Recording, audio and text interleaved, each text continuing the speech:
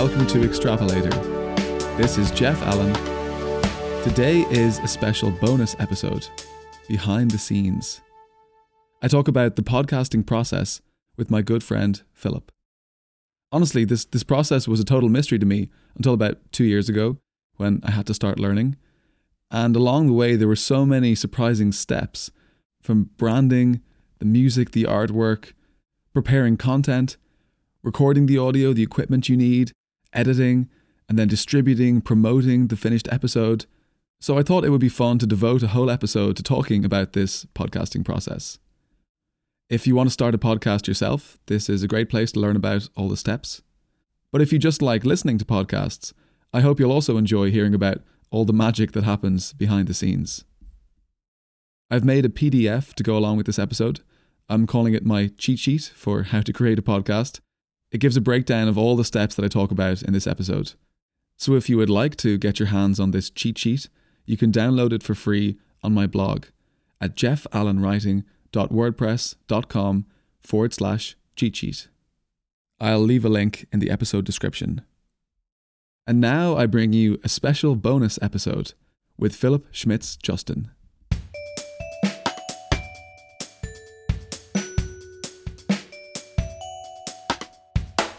So do you think the slight rustling of my mustache will be recorded?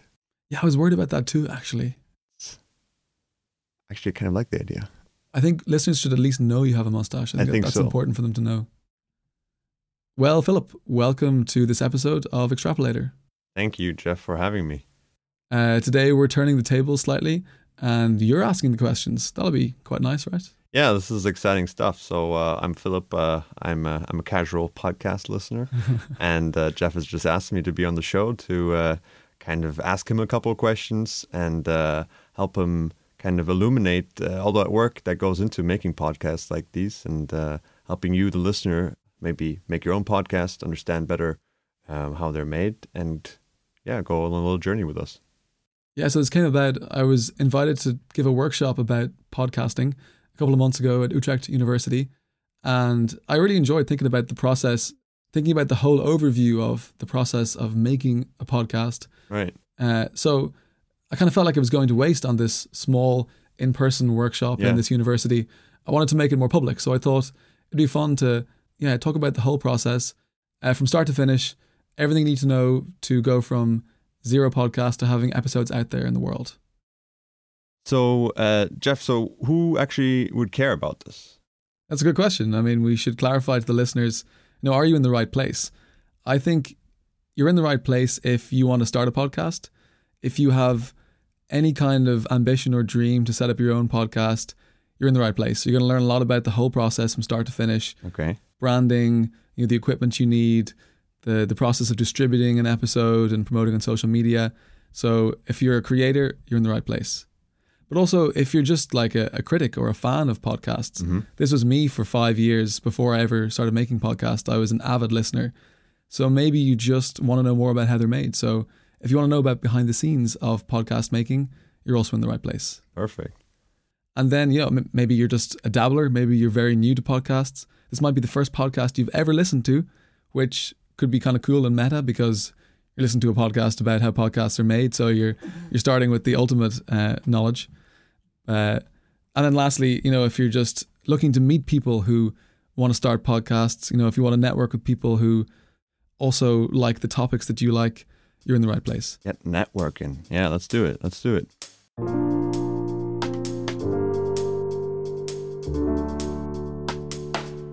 All right.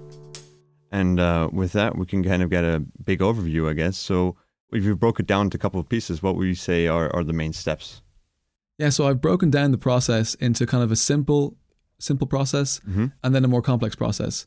And I'm going to make a cheat sheet, which will be on my blog, my website. Oh, cool, yeah. So if you'd like to have a look at this cheat sheet, just go to jeffallenwriting.wordpress.com/cheat sheet.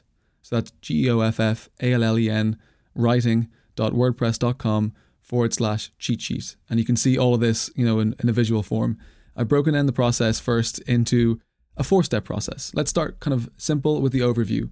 Great idea. If you're going to start a podcast, if you're going to make something, go from no podcast to, having episodes out there in the world on people's smartphones, there are 4 main steps. Branding. So you got to set up your podcast with a recognizable music, artwork, format. That's the brand. Mm-hmm. Second, there's the content. You got to think about the topics you're going to talk about. You got to think about the people you're going to interview or the co-hosts you're going to have. Then the third step is the audio. You're going to need audio equipment. You're going to need to produce audio on a regular basis and then edit and process that audio to make it sound very nice. And then once you have that third step of the audio product finished, you can get to the fourth step of distribution. You got to get it out there into the world using distribution platforms, using social media to promote. So that's the simple overview: branding, content, audio, and distribution. And now maybe we'll break it down a bit more and go into more detail about each of these steps. Yeah, that sounds really good. So the first step was branding, right? How do you even start with that? What's the idea? So the main components, and we'll go into more detail again in a second. We're zooming in more and more. But with branding, you want to think about getting a name and a tagline for your podcast. You want to sum it up very quickly to your listeners. What are you called? What are you about in one sentence? Yeah. You want to think about format. So, how long are your episodes? How many guests? How many hosts? What kind of structure? You want to think about the music. Is there any music? And then what kind of style? How often does it appear? Your artwork. This is the way your podcast appears in apps like Spotify or Apple Podcasts, Google Podcasts. Yeah, what kind of appearance does your podcast have? The artwork can carry you a long way. Yeah, keep it fresh. I think the best way to think about a brand or think about format is to use some examples. So maybe you've heard of some of these podcasts. They're quite famous ones, but I'll talk about a few in detail. So the first is Making Sense with Sam Harris. This is maybe one of the most famous podcasts in the world. It's been going for several years. And, just think about the format for a second. If you've ever heard an episode of Sam Harris's podcast, it's very long. The episodes are at least an hour, maybe 2 to 4 hours for the longer ones. There's no music. There's very little editing. It's hard to tell if it's edited. Could be very small tweaks made. If someone has a sentence out of place that could be just taken out of the final version, it's very hard to tell. It just sounds like one continuous free-form conversation. But I will say from behind the scenes, they definitely take toilet breaks. Right. They definitely do. They have to. Like, how are you going to survive that otherwise? Exactly, in 4 hours. So I know from recording myself that they must take these water and toilet breaks. That's impressive. But they managed to sew it all back together to make it sound continuous. So what Sam Harris is going for is the format he wants is one continuous long form conversation. Each question and answer can be 3 or 5 minutes each. It's kind of, and there's this passing the speaking shell.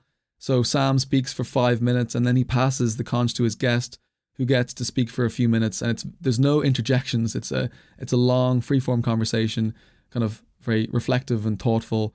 So that's what Sam is going for.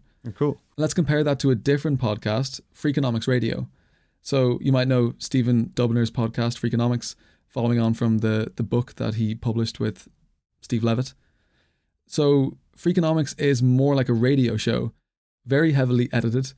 There are quite short segments, so there might be 5 guests in an episode. Okay. And Stephen Dubner has interviewed these guests individually before the episode. And then, there have been several stages of editing where he edits out sound bites from each of these interviews and he stitches them together. He makes a narrative and he introduces each of the small sound bites and who the people are. There are lots of music cues coming in and out. It's very, very different from Sam Harris's podcast. Yeah, it sounds completely different. Yeah. There's like multiple guests, a lot of music, a lot of short sound bites, and there's more of a narrative from the host. So Stephen Dubner is telling this narrative and he's using these small sound bites in a way that he wants to construct the story he wants to make, as opposed to letting the conversation just flow where it's going to flow. Right? I'll give you one more just to finish. My dad wrote a porno. Have you heard of this one? Your dad wrote a porno? Not my father, thankfully. Okay. I was like, okay. That's pretty cool, but... it's pretty bad that this guy's dad did really write a porno. Each their own, right, I guess. So the story, if you can believe it, it's supposedly true. This guy's dad, in his retirement, wrote a porn novella. They're very short and quite sloppily written, which adds to the comedy. And the format of this podcast is it's 3 hosts. One of them has read the book in advance because it's his dad that wrote it and he has to kind of prepare his reading. but they sit down around the mic and the other two hosts have not heard the chapter before. They read a chapter, they break it down line by line, and it's every line is almost like a punchline because it's so ridiculous. It's kind of a look into this retired man's psychology as to what he thinks a porn novella is like. So, and again, it's a comedy podcast, so there are much more breaks with laughter. And I know they say themselves in the behind the scenes that they usually record for 90 minutes and they edit down the best 40. So they really produce a lot of content, and they choose the funniest segments to put out. So that's another choice you make when you're making a podcast. Are you going to have this, fresh, live conversation with a little editing, or are you going to really go back in the editing phase and pick out the best bits and really kind of curate a story and curate an episode based on what you want the final product to sound like? All right, cool. Okay, so that's a lot about the branding, about the format. Some quick things to mention again: artwork and music. These can be stress at the start, but you do them only once. So once you have your artwork and your music and your podcast launched, you can not worry about it anymore. So it is just a starting out worry you have. For my podcast, Extrapolator, I recorded the music myself. Very cool. I mean, I was always really impressed by that. Oh, thank you. It's very kind to say. But I've been making music for a while. It doesn't sound professional because it was made on my laptop with Ableton and with a small MIDI keyboard. You're being humble now. Oh, but it sounds like a home studio recording, which is what it was. And again, this is a branding choice that you make. You decide, do you want to go all out and have really professional, musicians make you some theme music? Or, do you make something yourself? Do you have a friend or a collaborator who wants to make something for you? That's quite cool. If you can draw on your own skills and your friends' skills and your network to kind of collaborate together, it can be quite cool. Yeah, but that music is super important as well to tie the whole thing together. I always thought, kind of always reminded me of the theme in Explained and the Netflix show. So it kind of draws you in there at the beginning. So that's funny. Did I mention this to you before? Because that was my inspiration for that theme. Yeah, that's cool. I mean, I love it. I kind of ripped off. I mean, people rip off things all the time, but I kind of took inspiration from the drum line. Paraphrased. I paraphrased the drum line from the Explained theme. Yeah. Because I love when it starts off. And it works. I mean. Yeah. It starts off quite spacey, and then this fast 16th hat comes in, which really kind of it hooks you, and the beat falls into place. So that one idea from the Explained theme was my starting idea. So funny you noticed that. Maybe it was too obvious a reference actually in the end. No, I don't think so. What about a little blurb, for example, that you have to write for Spotify and stuff? Is that part of the branding too, you'd say? Or yeah, I'd say that's something you write. Exactly. You think of that at the start of your podcast project. These blurbs, you won't really want to change them. Maybe you'll update them if your vision changes. But at the start, you want to think about how you can encapsulate your podcast in one sentence for a tagline, and then, as you say, in a blurb in like 3 to 5 sentences. So my own blurb it just mentions some of the topics in my podcast. So it says, Extrapolator is a philosophy science podcast hosted by Jeff Allen. What is philosophy? How do we define what is true or what exists? Is human cognition special? What can empirical science say about religion, free will, and the meaning of life? These topics and more. So you want to have a kind of a short description of what your podcast is. And actually, I've never changed that since I started the podcast 2 years ago. All right. And the last thing I should say is the artwork, because in this case, I used my twin brother for the artwork. Oh, cool. Yeah. He's a graphic designer and he did a master's in UX.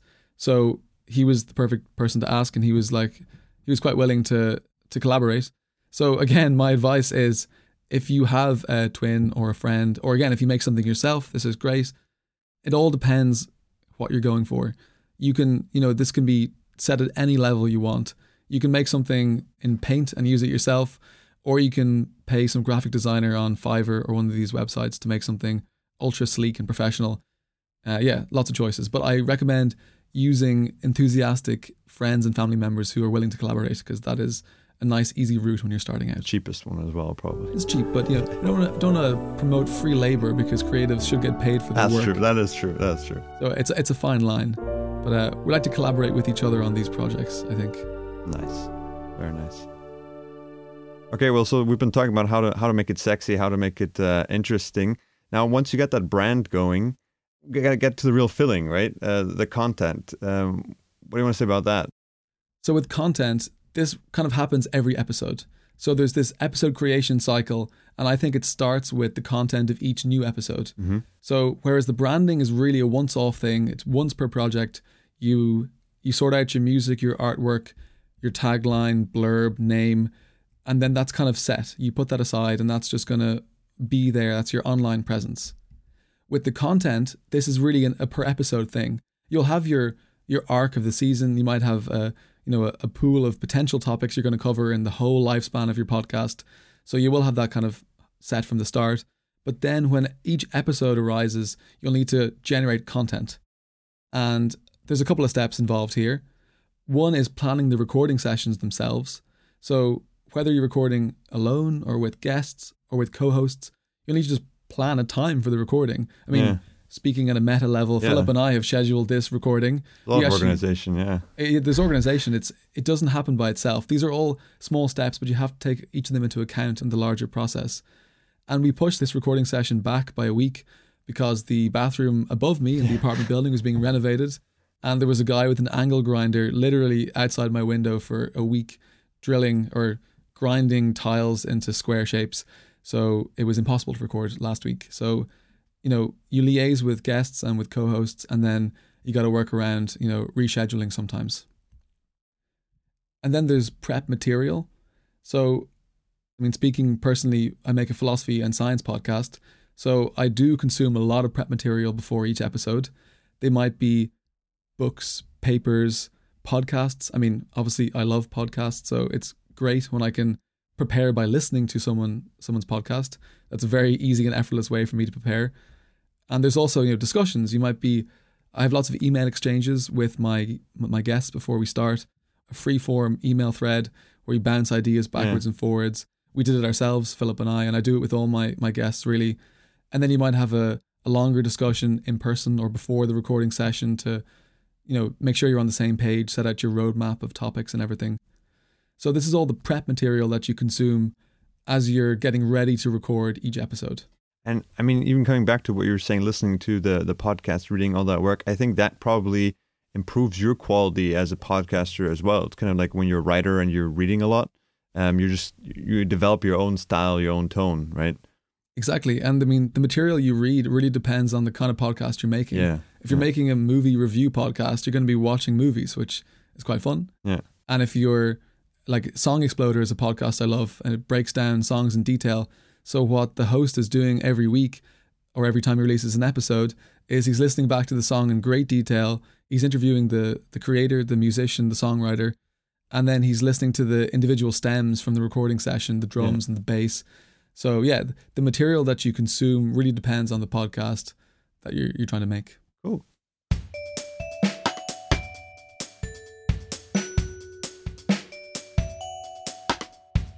All right, and now kind of moving from the content side onto the next section, I think you mentioned producing the audio itself.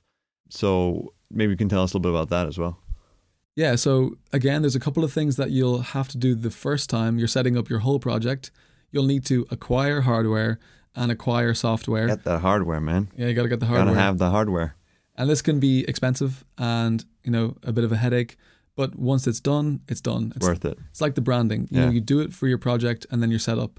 So this is just kind of teething stress at the start. Probably tax deductible or something like that even. Depending what That's not official advice or anything. I'm not a tax lawyer.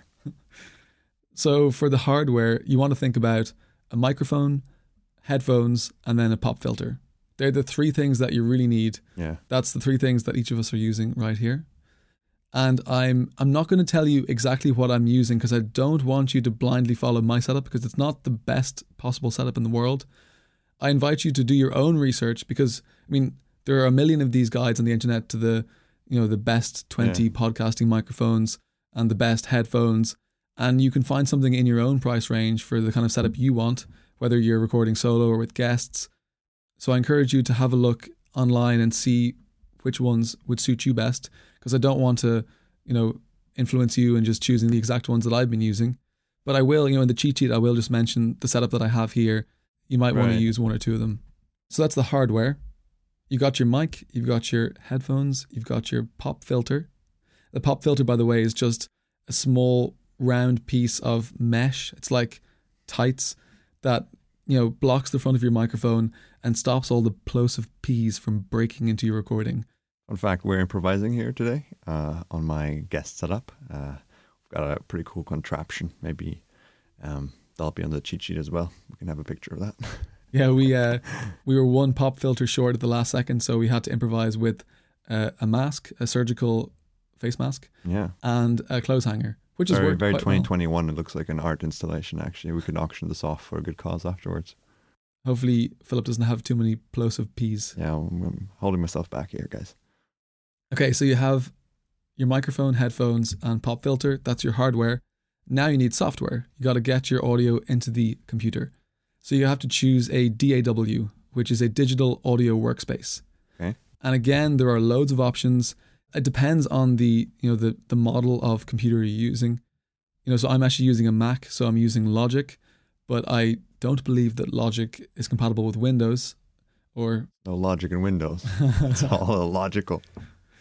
So again, it depends on the operating system and the laptop or the computer that you're using. Yeah.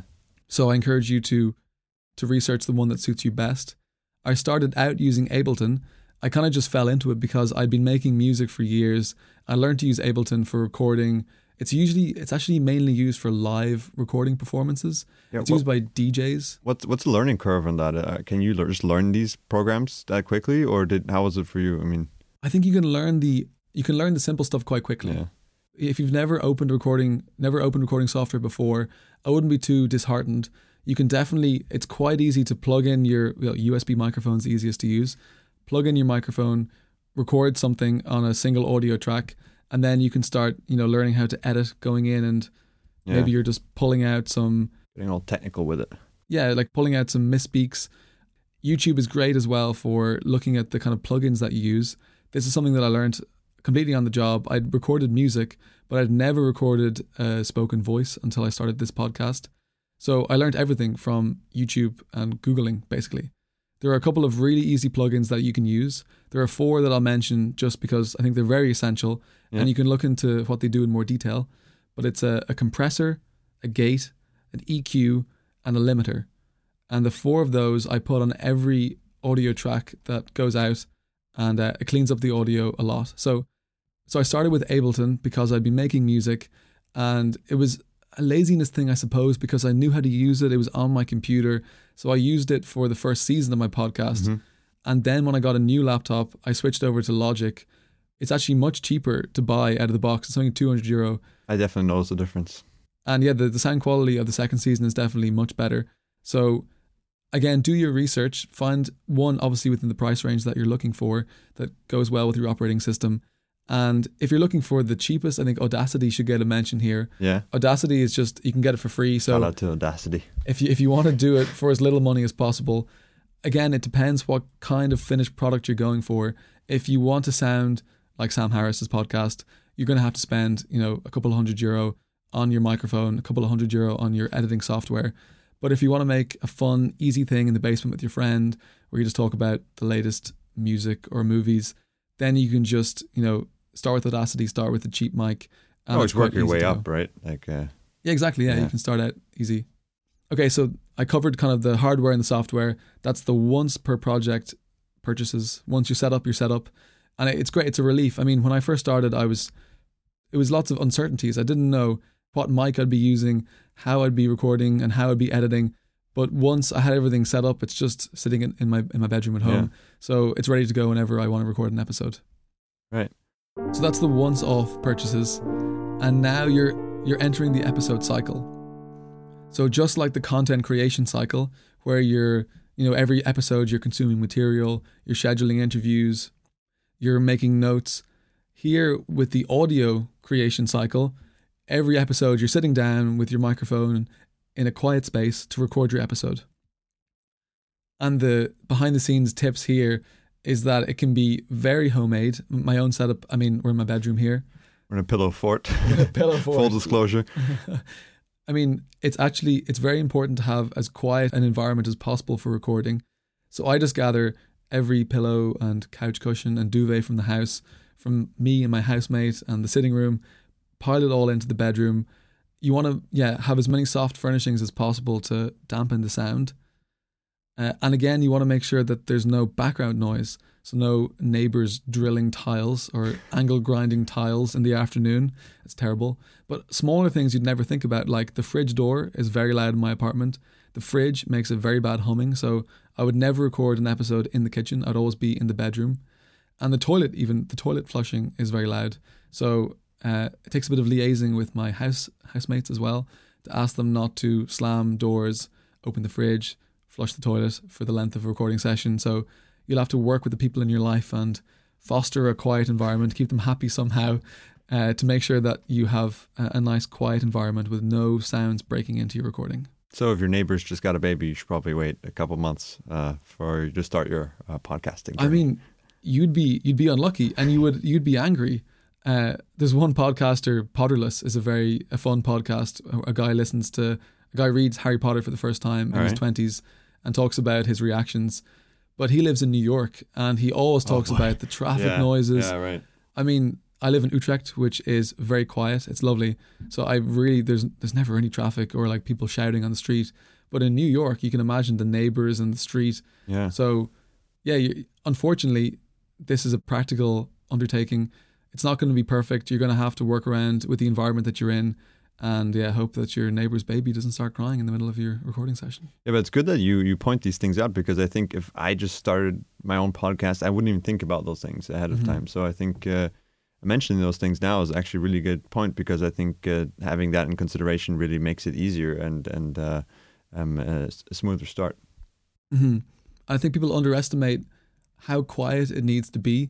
It's not just a peaceful kitchen on a sunny afternoon. It's like really, really quiet with pillows in every corner of the room, or even better, if you can be in a studio or be in a space with felt stuck to the walls, even better.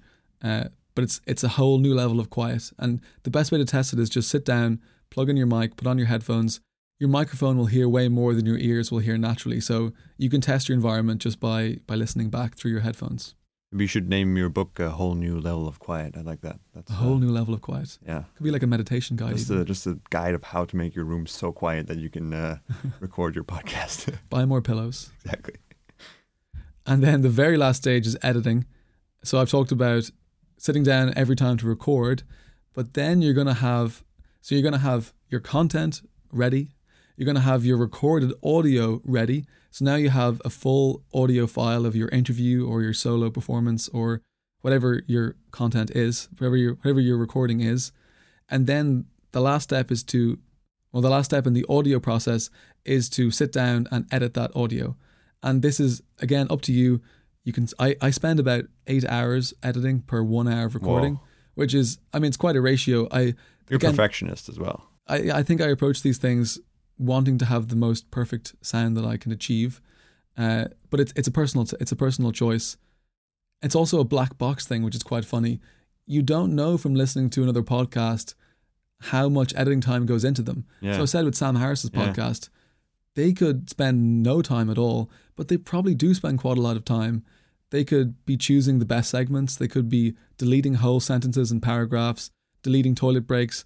You just don't really know. Yeah. So it's actually strange that you don't have an insight into other people's editing techniques really at all. It's a black box kind of thing. So anyway, my own personal ratio tends to be about 8 hours of editing to 1 hour of recording.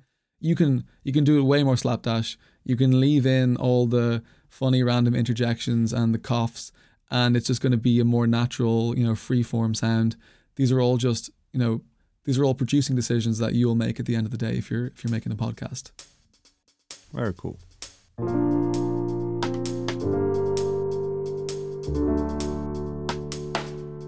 And so what about kind of online options? So is there anything that you would recommend there, or you've worked with yourself? Yeah, so the funny thing is I've actually recorded 90% of my interviews online. Okay. Hopefully you wouldn't notice it listening to the podcast. I think with the pandemic we've just been experiencing, a lot of it has been online. And I was amazed at how seamless it can be. You don't need to be in a room with somebody. I recorded one other interview, apart from today, in a room with somebody, and that was Sam Hafkenscheid, episode number 11. And I think the audio is actually less good in that recording. the online options can be very nice, very high quality, and you can build rapport quite quickly online in a video call, which I was pleasantly surprised at. It's funny that you mentioned that because it's something I'd never thought about before, that for those interviews you weren't in the same room, that was online. So now I'm thinking about it like, oh, well, wait a second. It's crazy. Yeah. Some people were, like half my guests were actually in America.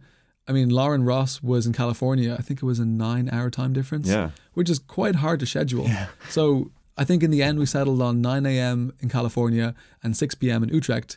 So I had an early dinner and sat down to record. She'd just gotten up and had a coffee and was starting her day. And it's amazing when the software works, when the audio quality is good, it sounds like they're sitting right beside you, and yet they're halfway across the world, 9 hours behind. It's incredible. So really, the online options can be great. Cool. So I'll recommend a couple of softwares that you might use. Again, there are loads, so you can do your own research depending on your price range. I've used these 3 at various times. So Zencastr is free. So that's Zencastr, Zencastr, and it's totally free, but there are some downsides. There's no video. So I recorded the interview with Ilan Goodman. So that was episode number 9. I was very new to this podcasting thing at the time, so I didn't really know what medium I should be using for an online interview. He was in the UK, I was in the Netherlands here, and there was no video. And I was actually very surprised at how well it went, seeing that we never even looked at each other during the conversation. It was just a phone call, actually. Yeah. So Zencastr is free, but there's no video, and there is some reliability issues. There's reports of it crashing the odd time, which obviously is your worst nightmare. So if you do want to splash out a little bit on something that you pay for, Squadcast is $20 a month and much more reliable. You have video. So if you're happy to pay something, and another paid option is Riverside. So I use Riverside actually for the majority of my recent interviews, the last 5 or 6 I've done through Riverside. It's only $15 a month, and it has video. It's very reliable. It uploads to the cloud, I think, every minute. Okay. So your recording session's always saved remotely in case anyone's individual computer crashes. So yeah, again, there are loads of options, but Riverside is quite affordable and offers some nice features. I'm getting no money for this, by the way, so there are no sponsorships here, no ads.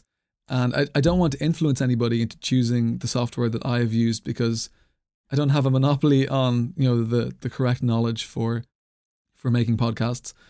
But these are the ones that I've used with the pros and cons that I've come across. And I encourage you to do your own research and to find the one that works best for you. Okay, cool. And then once you've recorded everything, I guess you kind of have to get it out there, right? Last step. Is that distributing podcast audio? That's the last step. All right, give it to me. So I hope you followed everything, Philip, so far. We have talked about branding. We've talked about content. We've talked about making your audio, recording and editing. And now we're on to the 4th and final stage, which is distributing podcast audio. So if you've done all the previous 3 steps, you have a lovely sound file. You've got an MP3, which you've exported from your DAW, and it's the right length and all the sound levels are correct and the music's in the right places, but it's on your computer. Right, it's not out there in the world. So this 4th step is all about getting it out into the world. And what people don't realize at first maybe is that you can't just upload it directly onto Spotify or to any of these podcasting directories, Apple Podcasts, Google Podcasts, Stitcher, TuneIn Radio. They all actually operate through third-party distributors. Mm-hmm. So there is an extra step that you need to go through. You need to sign up with a podcast hosting platform.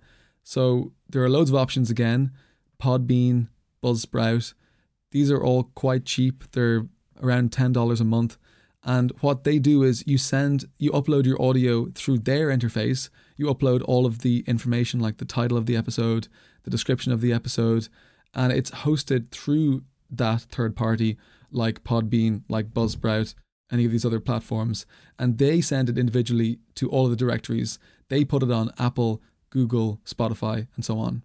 I should mention SoundCloud. I think SoundCloud and YouTube would be ones where you can upload personally as just a kind of as a user yourself. But if you do pay for one of the better podcast hosting services, they will put it on everything for you, including YouTube. Yeah. So that's also an easier option, I think. And so if you have that on YouTube as a podcast, would you include a video stream of that as well? Or is that just the audio then? I think it's just a choice you make. Right. You can have an audio version with just the artwork as the image. That's cool. But lots of podcasters now have a lot of video equipment. They're kind of they're like creatives in so many different fields that they make videos of their podcasts. Next level. Yeah. And I'm also wondering, now that you're mentioning these platforms, if you have your podcast on Spotify, if you have it on Apple Music or wherever, do you get money? Is there an income stream through that? Or how does that work usually? Yeah, it's a good question.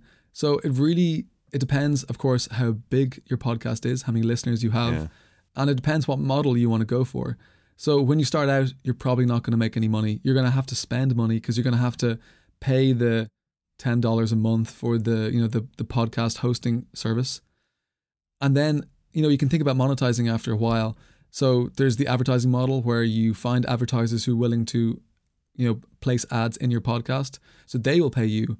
Your listeners won't pay anything, and the advertisers will pay you to place ads. And again, you can sign up with third parties who find advertisers on your behalf. There's also the kind of the patron model. So Patreon or Patreon, depending how you pronounce it, has become quite popular with creators these days, where you can, you kind of make an appeal directly to your listeners to pay a certain like $5 a month price of a cup of coffee a month. And then you offer them bonus content, extra episodes, AMAs, merch, or maybe you have a paywall. So only, the free episode is 30 minutes, but your subscribers get the full length episode. So if you want to make money, there's the advertising model where your listeners don't pay anything, but advertisers pay you. Or there's the kind of the direct patron model where you do get money directly from your listeners, your subscribers to your podcast. And I think it's interesting. There's Sam Harris talks about these two models, and it's interesting to think about the incentives that each of them brings. Something like Netflix, I mean, that's a direct subscriber model. So you pay your subscription. It's not that high really, and then there are no ads, and the system is not really trying to game your attention in any way. Whereas with the advertising model like YouTube or Facebook, you don't pay anything. So you're forced to watch ads, and the algorithm is actually gaming your attention the whole time to look at certain stuff that it wants you to look at. So again, when you're a creator of a podcast or just a listener of a podcast, think about the model that you're engaging with. Do you want to game your listeners to listen to a mattress ad, or do you want to charge them a small fee for a much higher quality product, without any attention or without any, interruptions or something in the product? Yeah. Question here again, because I listen to a lot of podcasts on Google Podcasts, I think, and I never hear any ads there. So is that just like a settings thing, or that just those podcasts don't have ads in them, I guess, right? Yeah. I think it depends on the podcast. Yeah. So smaller ones. Yours never has ads, I think. Yeah, I haven't gone the advertising model. I haven't got a strong philosophical view about the models, but I'm sympathetic to the idea that the advertising model has downsides. Yeah. So especially as a smaller podcaster, I don't feel comfortable. Your average size, I would say. Medium-sized podcast. Yeah. I don't feel comfortable forcing my listeners to sit through advertisers, especially ones that I haven't vetted or ones that I don't support their products. So that's kind of a philosophical question that you have to ask yourself. So anyway, if you hear podcasts with no ads, maybe there are no ads in the podcasts. Maybe they've decided not to run ads. Maybe they're small and they can't get advertisers. Or, I think also the territory matters. So I listen to lots of American podcasts, and often they'll say, "We'll be back after these messages," and then it cuts directly back into the episode. Exactly. That's what I was thinking as well. Okay, yeah. So in that case, there is an advertiser somewhere. Maybe an American advertiser has paid for ads to be run in America. But if you download the podcast episode in Ireland or Germany, you're not going to get those ads. So I think I've actually dodged a lot of ad listening time by downloading my episodes in Europe where the advertisers haven't run anything. That's a fun fact right there. That's a fun fact. That's very fun. Behind the scenes.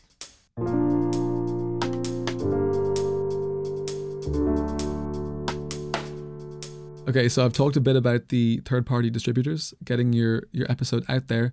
And then perhaps the final stage, once your episode, you have the audio recorded and edited, and then it finally is published on, let's say, Spotify, because that's a very big platform at the moment. Your episode is now on Spotify, but you have to tell people about it. So this is the final stage of distribution, which is social media promotion. So this happens kind of, things you have to do once in your project is setting up your social media accounts. Maybe you want to have a Gmail address with your podcast name in it. You want Instagram, Facebook, Twitter, TikTok. I mean, got to be creative here. I've never owned TikTok. I think I'm too old for that. But I'm sure you own a TikTok. I've never. Sounds like a boomer thing to say. Yeah. I've never owned a TikTok. Showing my age. No, I've never had the app on my phone. Right. I should say. Yeah. So I'm out of that sphere. Unfortunately, I rely on Instagram a lot because I think my network uses Instagram the most. We're getting old, Jeff. But I mean, Twitter is huge. I kind of wish I was more in Twitter. I think Twitter's massive for academia. Academic philosophers are big on Twitter. Surprisingly, actually, I always think. Yeah, because it's really not a medium that encourages deep reflection or anything. It's kind of much more immediate reactions to stuff. But I've never really understood Twitter or like had enough of a following to kind of promote myself on Twitter. But I think find the social media account that works for you. Think about your audience, your network. Where are they going to be looking at your content? I think TikTok, there's a lot of arguments for TikTok right now. I think it's huge, but it could be a fad. It could pass in time. But you got to kind of hop on the bandwagon. And if you want to spend money, if you want to get a social media manager who knows this stuff, that'd be smart money to spend. Maybe it's money you don't have to spend. Depends again, how professional you're going to go with your podcast project. It also really just depends on what kind of audience you're trying to reach, right? I guess if you're going to go via TikTok or Twitter or what the intent of your project is, right? I guess people are going to go different directions there. Exactly. Cool. And the last thing I'll say about distribution is I think being organized is good. I have a spreadsheet for my distribution schedule. That's such a Jeff thing to say. Like everything else in my life probably, but I think it helps. I think it's almost a branding thing. Your listeners are going to want something reliable and systematic in a way. So if you're going to have a weekly episode or a episode every 2 weeks, of course your podcast mightn't want structure. You might be renouncing all structure and having random content at random intervals. Maybe that's what you want in your podcast. That's fine. But I think listeners like having a predictable release schedule. So if you spreadsheet when you're going to release an episode, then you can also add a bit of social media planning. Are you going to post on the day? Are you going to post a few days later with a quote or a reminder for listeners to check out the episode? I do have a spreadsheet with all the episode release dates and the dates of my planned social media posts to make sure that I'm kind of just being consistent with the release schedule. And to just add a philosophical touch here, I guess, you could compare this with, I think, was it Bourdieu who said, the author doesn't write the text writes the author. So when you're structuring the podcast, is the podcast really structuring you, Ooh. How has your life changed because you're making this podcast, right? Like you could reflect on those types of questions as well, maybe at a later time. Yeah, that's good. It's kind of this journalistic bias that the news is written by people who write news, aka journalists. So when you enter into this podcasting space, maybe you get sucked into the podcasting cliches. There are certain things that people do that are expected of podcasters. Maybe you become a podcaster, become someone that you weren't before. You definitely probably become aware of a lot of things in a different way, like you were saying with the production methods, all these things that we've been discussing really. I think after the listener is going to have listened to this, you're going to start noticing it everywhere. I hope so, yeah. And it happens more and more. Like you never stop learning, you never stop picking up on small things. So originally you might just be listening to content. Yeah. You might just be walking along the canal, listen to a podcast about birds, and you're just hearing podcast about birds. It wasn't a real example. Right, okay. No. But you might just be hearing what the host is saying about the birds. Whereas after you think about the process more, you'll be hearing the length of the segment, you'll be hearing when the music comes in, how loud the music is, if it's energetic, how many guests there are, how long the episode is. You'll be hearing all of these formatting and production decisions that have been made behind the scenes that go into the final podcast episode itself. Shout out to all those bird podcasts out there.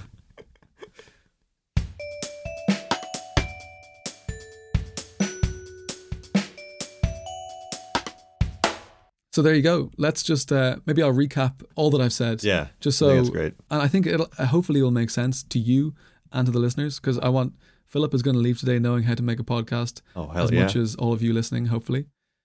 So I talked about branding. I talked about the name, the format, the artwork, the music. So that's the first step, is branding. And the second step is content. So you're entering this content creation cycle with every episode where you're scheduling recordings, you're consuming prep material, you're maybe writing some notes, you're writing the bio and the description for the episode. And then you enter the third stage, the third step, the audio. You have to record the audio using a microphone. You have to edit the audio using software. Finally, when you have the finished, recorded, edited product, you have to distribute it. And that's the fourth step, distribution and promotion and social media. And that's it, really. I mean, that's how to make a podcast from start to finish. If maybe some of the steps will scare you, but you can work through it very sequentially. You can Google and use YouTube for any of the steps that scare you or that challenge you. And if you follow the steps from start to finish, you're going to have a podcast. If you have a brand and you prep your content, you record something, and then you put it out into the world and tell people about it, that's a podcast. Beautifully said. I think it's a lot like a cookbook, right? You got this nice recipe now. Now you're just going to cook something beautiful, and it might not be what you intended initially, but it's probably going to be something cool, right? You got to see what flows out of this empty awareness. Yeah, beautiful. If you liked my Richard Lang interview, I got that. He talks a lot about the creative process. You're witnessing at every moment, things flowing out of the nothingness. So you got to just start and then see what flows out of your creative space. That's you. Nice. That's Cosmic Jeff right there. That's the mystical plug from Richard Lang. Great.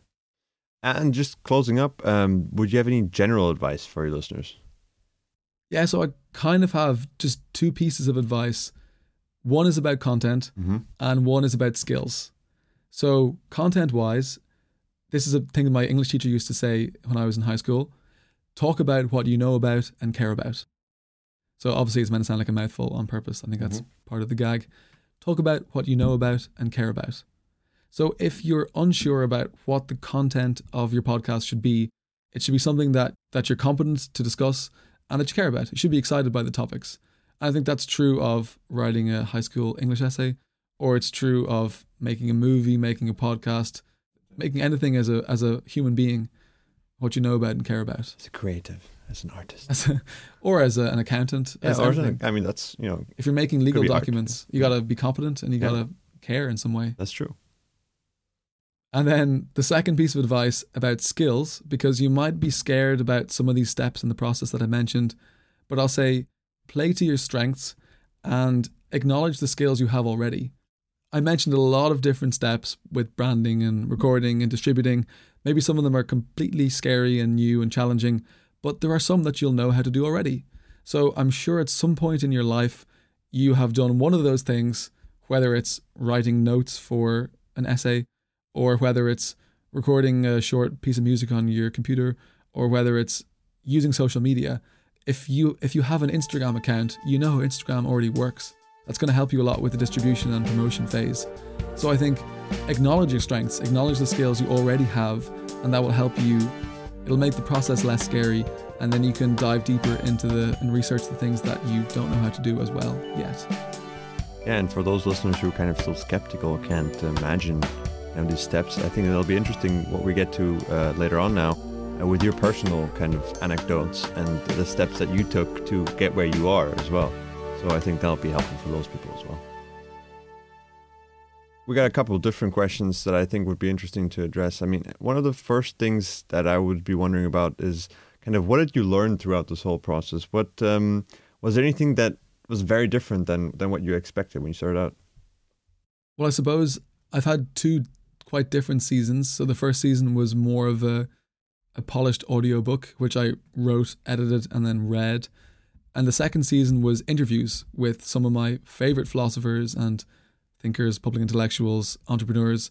So I think I'll address the second season because that's the one that I've just done. That was my 2021 experience, the last 10 episodes I released. And the thing that I learned was kind of content based. I mean, I learned so much about different new ideas, and I found so many different ways to view existing problems, mostly in philosophy. I mean, the people I interviewed, I wasn't picking them at random or arbitrarily. Yeah. I really entered most interviews with this genuine burning question that I wanted an answer to. So I contacted my esteemed guests. You know, I might have mentioned a bit about the question that I wanted to ask them. I built up to it. So one example would be Janan Ismail in episode number 14, I believe. I had this question that was quite abstract about, I'm sorry if you haven't studied philosophy, you'll understand the question better if you listen to my conversation with Janan Ismail. But I had this question about how humans are actually wrapped up with being involved in the world. So a lot of observation in science makes the assumption that humans are separate from what's happening in the world, that the observer in science can just look in a detached way at the world and take a measurement without influencing the measurement itself. But the puzzle that I was confronting is that we're actually wrapped up with the process, that, you know, when we take a measurement, we're part of this causal process. We're affecting the outcome of the experiment. There's a thing called negative feedback or negative interference, and that affects the outcome of the measurement, especially in the quantum regime and quantum mechanics. So anyway, I had a genuine burning question that Janan Ismail is incredibly well qualified to answer this question. I was joking in the episode that she was like my metaphysical agony aunt. I came wanting an answer, and I got a very satisfying answer. Incredible. I won't try and paraphrase her because I couldn't do it justice, but I went to these conversations with these burning questions, and quite selfishly, I wanted answers, but I also thought that they'd be very valuable things to share publicly with listeners. I hoped if they interested me, that they interest, you know, the wider public. With Sean Carroll is another great example. He's a very famous theoretical physicist, communicator of science. I kind of went to him with these almost life advice questions. It was like an asking for a friend format. But I really wanted to know about these things like communicating science, you know, the authority of experts, especially during the coronavirus crisis, and how to make a career in academia, how he succeeded, and, you know, what his ambitions were and are for his own career. So I asked them these questions that I really wanted to know the answers to, and that I hope that the listeners also liked hearing the answers to. So I think I just learned a lot about a lot of different ideas over the course of my time. Kind of goes back to that, what I was saying about, did you make the podcast or the podcast make you? Like, it sounds like you learned so much just kind of through this whole process as well. And yeah, that did surprise me. It's not like I didn't start the podcast to be educated. That's actually, I know that for certain. I started it for, I don't know, a mixture of reasons, wanting to contribute to the podcasting space that I've loved and benefited from so much, and wanting to, you know, talk to these people maybe more one-on-one. But I didn't expect to be educated as much as I was, basically. Yeah. So I think I was surprised at how much I learned personally. And I think, as you say, it depends on the topic that you choose. I think you end up learning. It's impossible to not learn about the topic that you're confronting. And I think if you're at a point in your, I don't know, your personal life or your intellectual life where you feel like you're not being challenged and you want more immersion in a certain topic, there's nothing better than starting a podcast and interviewing people. If you feel like you're stagnating and you're not coming across enough films or philosophers that excite you, invite them for an interview, and then you have to revisit the ideas. You uncover new works and new material, and then you have to confront everything. You have to write questions, and, you know, it's terrifying when you have 6 hours left until you have to see this person on a call. Imagine. But a world famous physicist. Exactly, but it's very exciting, and there's no better motivation for getting you off your ass and getting you just like immersed in a whole host of new ideas, or films or music or comedy or whatever your content is about. So I think it's impossible not to learn loads, and by the end of everything I felt like I had enough material to write a book, basically. And so I realized by the end of this year that I would just write a book. So I'm almost finished the book. Okay. Luckily. Happily. Do you want to tell us a little bit about that? Yeah, so hopefully it'll be out in the near future. There's no timeline for publication yet because I'm about 90% finished the first draft, the manuscript. And after that, there'll be lots of, you know, revisions and editing. Can confirm. I've been his accountability manager, and he's been keeping his progress. Yeah, I went for an embarrassingly tech bro approach of having an accountability buddy, accountability buddy. Accountability buddy. I think there's an even shorter phrase. Accountability. Accountability. Count your buddies. Of Philip holding me accountable to hitting my weekly writing goals at a target of 1,000 words a day, which was quite a nice steady pace to keep writing at. But the motivation for my book really is I like popularizing philosophy. That was the purpose of my podcast. And I've read loads of like wonderful introductions to philosophy from loads of Thomas Nagel, Simon Blackburn. They all have these great introductions to philosophy. If you're brand new to the topic, here's how to think about philosophy. But they all seem to talk about content. So they jumped straight into God, language, knowledge, all the, here's what philosophers talk about. But what I thought was really needed is here's how philosophers talk and argue. So I wanted to talk about the method and the process of philosophers themselves. So I actually summarized, in the end, I don't want to give too much away for people who haven't read the book yet. Spoilers. But I summed up the philosopher's method in terms of 5 tools. And once you understand these 5 tools, then you can apply them to any problem. It doesn't matter what the content is. And I'm trying to find examples from business and everyday life that also, you can tackle with these 5 tools. It's not just abstract philosophy. I know the working title of my book is something like How to Evaluate Problems Like a Philosopher. So thinking like a philosopher in all situations in life. So I think that we often ignore process. In school, we don't really have that many how to write an essay class. We just have a class about Shakespeare, and then you just have to figure out how to write an essay afterwards. Yeah. So I really always want to bring the conversation back to process. And I think my book is one, I hope, that you should read before the other introductions, because it's like an introduction to the introductions. Mm-hmm. This is how philosophers approach and think about problems before you even think about any of the content. This is like a way of thinking about problems like a philosopher. Meta introduction. Yeah. So that's the purpose, and it's almost finished. I'm excited. And I'm excited to get it out there. And when do we expect this? I mean, hopefully in 2022, but okay. Who knows really? So stay tuned, folks. It's coming. Christmas gift 2022. Also, kind of going back to what you were just saying about your interviewers or your interviewees, I guess. Some of those people are pretty famous, right? And how did you get the courage to kind of contact these people, or how did you go about it? I guess part of it's probably what you're saying, just kind of preparing, getting that knowledge helps you with that. But what was your personal method for that, maybe? Yeah, so at the start, I was quite pessimistic about who would reply to me. So I had a very brave week one time when I was very early on in the podcasting dream, and I sent 4 emails, thinking I would get 0 out of 4 replies from these really exciting famous guests. And 3 out of 4 replied to me within 24 hours. So like I was stellar. Yeah. I mean, I sent the emails, I went for a walk, and my phone was just like vibrating with the replies, and I couldn't believe that they'd replied to me. So the first thing I learned quite quickly is people are very receptive, especially in the podcasting space. It's all about conversation. And especially if you really admire somebody and you really do genuinely read their work or watch their work or consume their content, and then you say to them, I would love to discuss your content in greater detail, and you have very thoughtful and reflective questions about their work, they're going to be quite receptive to, having a conversation about that. So yeah, I was pleasantly surprised about how open and receptive even very famous people are to being interviewed. And I think I just got more momentum after that. I felt less shy about emailing people, and I prepare quite long pitch emails. I would do my background research. I would have this burning question or a set of burning questions, and I talk about a bit about who I was. It's hard at the start when you have no platform and nothing set up. So starting is tough, definitely. But once you have a podcast and you have a couple of episodes, you have a bit of a platform.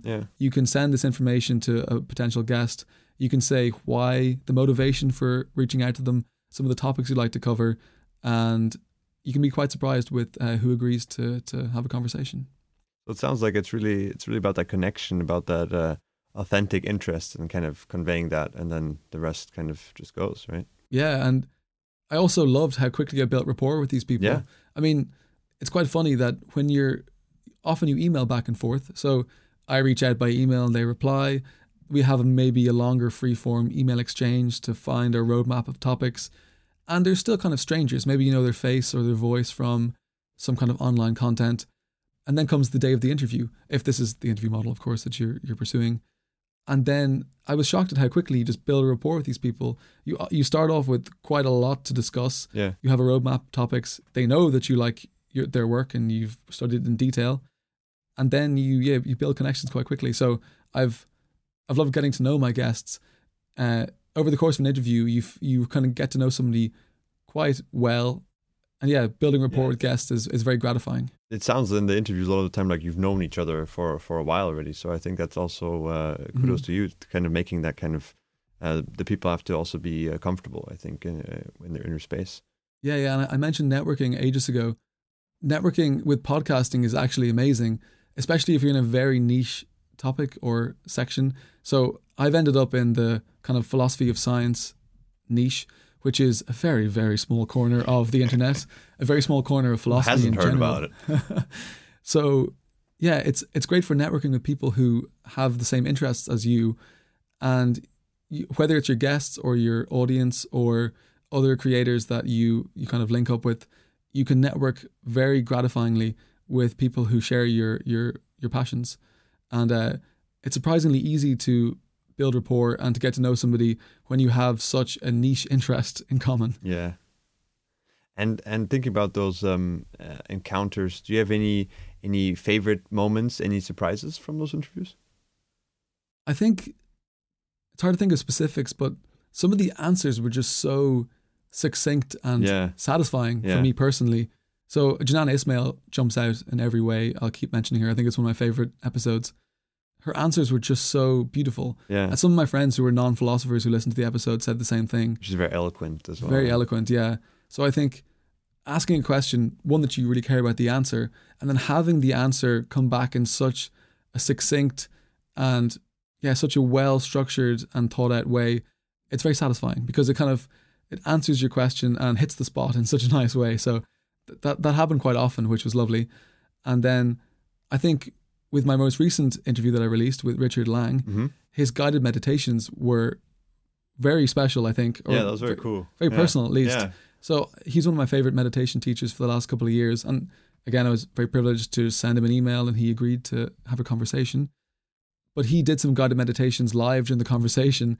And it was kind of strange to see him performing them live in front of me. So we were on this video call and he kind of very smartly didn't look into the camera at the time. It would have been way too intimate otherwise. So he would just look down slightly or into the distance slightly as he led this guided meditation, and I would follow along. There are some hand actions you do with his experiments.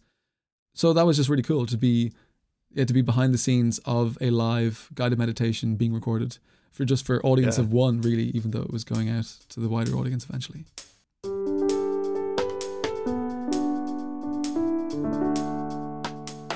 And then maybe also looking at the other side, making a podcast like this isn't all easy peasy all the time, right? So I'm wondering kind of about what was the hardest part, and did you ever consider quitting or not continuing? And then in those scenarios, what kept you going? Yeah. I think there are always good days and bad days. I think this is again, my obsession with process. I mean, this is an episode about the podcasting process because I don't think people talk about it enough.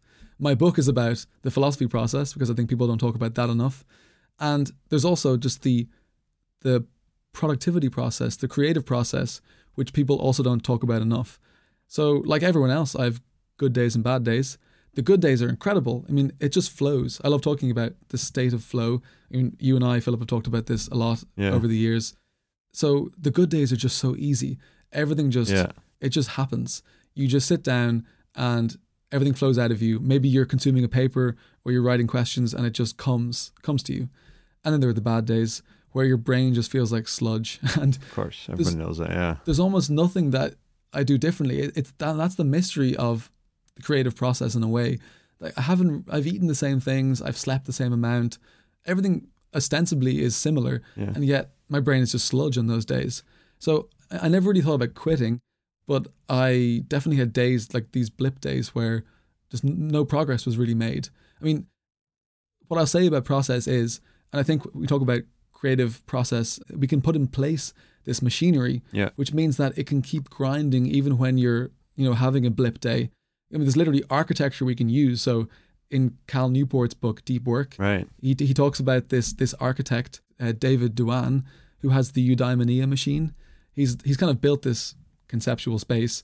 It's like a tunnel with 5 rooms that go deeper into the tunnel, and you have to enter each room in sequence. And it basically, the work gets more and more deep and challenging in each of the chambers as you go through. So you start off in the gallery, and then you go into the salon where there's conversation, coffee, tables, chatting. You get some more inspiration. Then you go into the library. You do a bit of light reading. You develop your ideas that have kind of cropped up in conversation. Then you go into the 4th room, the office, where you do light work. You're kind of scheduling, planning. And then finally, you enter the 5th chamber at the back, which is deep work. And you enter for 90 minutes without your phone, without your emails. You're doing one task that you're kind of, it's, pre-designated. So anyway, it's a conceptual thing that the architect David Duan talked about. But there are ways we can foster creativity. We can put this machinery and architecture in place. So, when we have bad days, blip days, we just kind of keep churning. Like I have a spreadsheet. When I was writing my dissertation, I had this spreadsheet.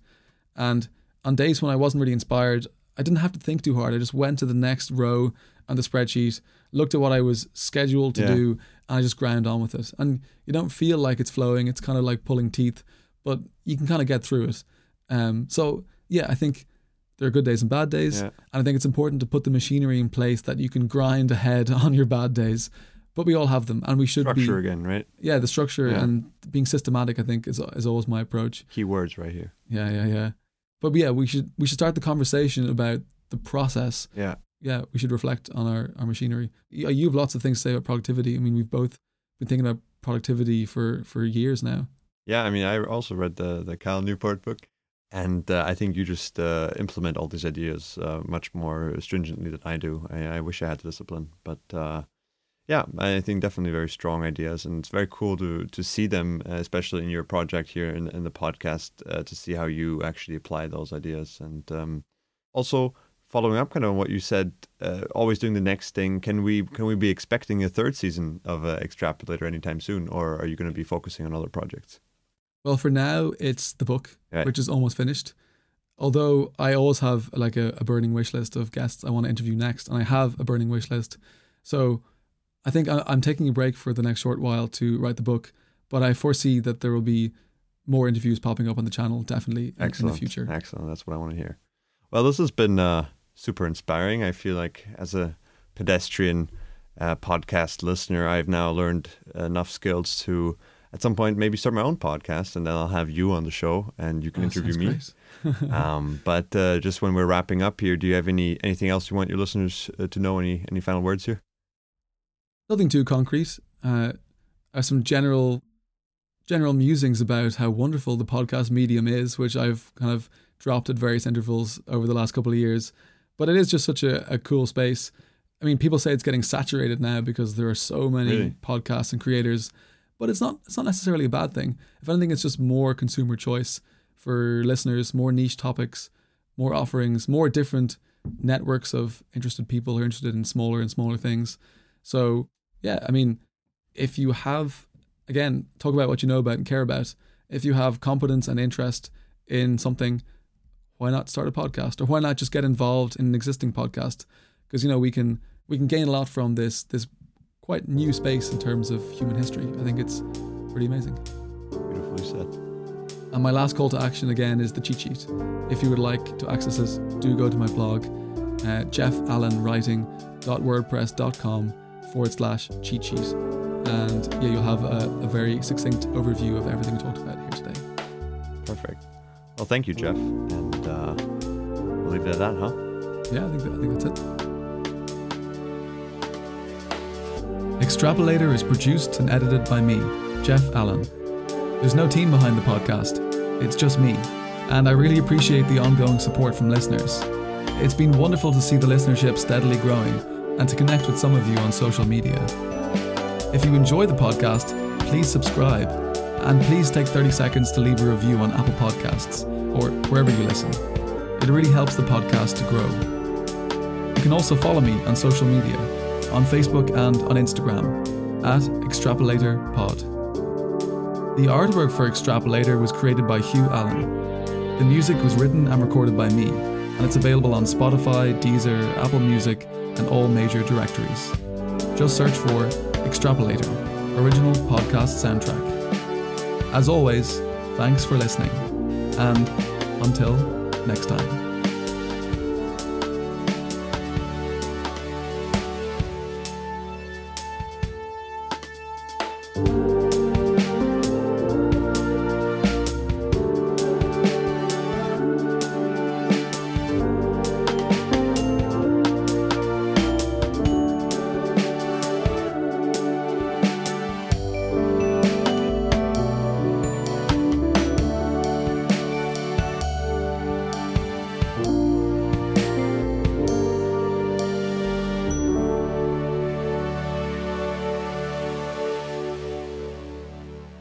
If I'm pretty convinced that there's no more air in this room now.